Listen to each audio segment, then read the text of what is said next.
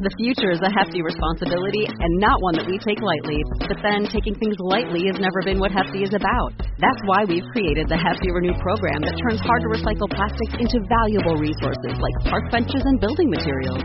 To participate, simply fill up an orange Hefty Renew bag with accepted items, tie it up, and drop it in with your regular recycling. That's it. It's that easy.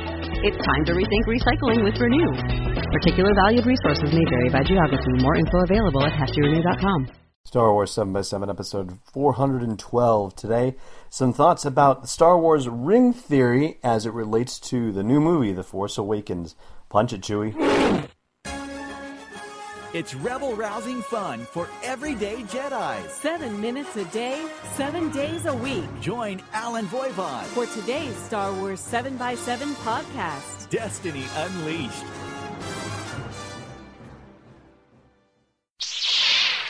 Hey, Rebel Rouser. Welcome to Star Wars 7x7. I'm your host, Alan Voivod. It is August 20th, and this is not necessarily a big day in the world of Star Wars, but it is a big day in the world of a certain Star Wars 7x7 podcaster. That would be me, of course.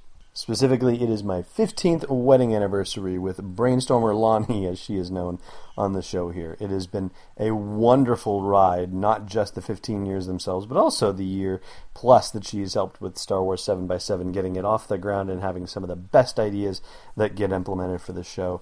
So for this year plus, as well as the 15 before it, and the couple of years even before that, it's been amazing how long we've been together and how wonderful every single year of that has been. Thank you so much for sharing this journey with me, Lonnie, and here's hoping the next 15 are just as wonderful, if not more so.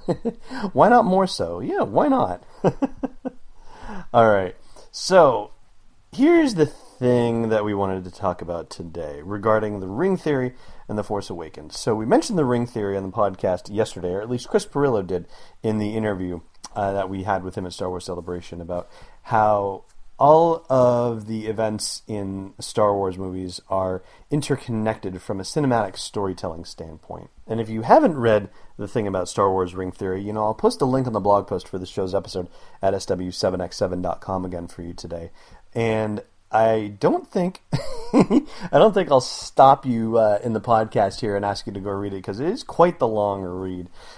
So basically, I'll just give you an overview if you're not familiar with Star Wars ring theory, or at least ring theory as it pertains to Star Wars. It's the idea that there are a lot of not only storytelling but visual elements that correspond to each other across the Star Wars movies, and they play out in a structure where one links up with 6, so Phantom Menace links up with The Return of the Jedi, and Attack of the Clones links up with Empire Strikes Back, and Revenge of the Sith links up with A New Hope, and that is the real broad overview. There are some additional linkings when you drill down deeper, which is kind of crazy, but to give you one example, they talk about how it's very interesting that precisely 9 minutes into both Phantom Menace and Return of the Jedi, there is a holographic message played in a throne room. Of course, the Phantom Menace one being Senator Palpatine playing in the Naboo throne room for Queen Amidala, and in Jedi, it's Luke Skywalker's holographic message playing for Jabba the Hutt. And obviously, that's just one example among many, and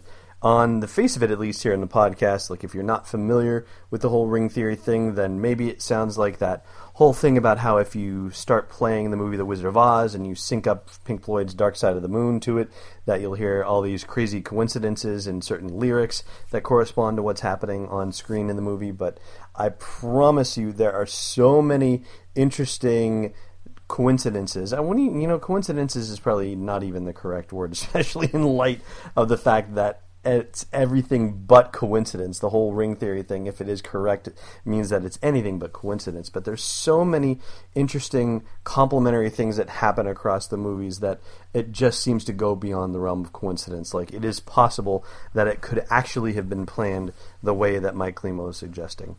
But it got me to thinking about The Force Awakens and the fact that George Lucas did not have 6 movies in his original ideas. He had 9 movies in his original ideas. So if the ring theory is correct, and let's assume for the sake of our chat here that it is correct, then episodes 7 through 9 should fit in with those first 6 movies in some very significant ways. And as I started to think about the scenes that we've seen so far from The Force Awakens, some things started to jump out at me. And I'll tell you how it really jumped out for me. I was just minding my own business, and I guess I've got Star Wars scenes running through the back of my head for some unknown reason. Gee, I wonder why. Just playing back in my subconscious from time to time.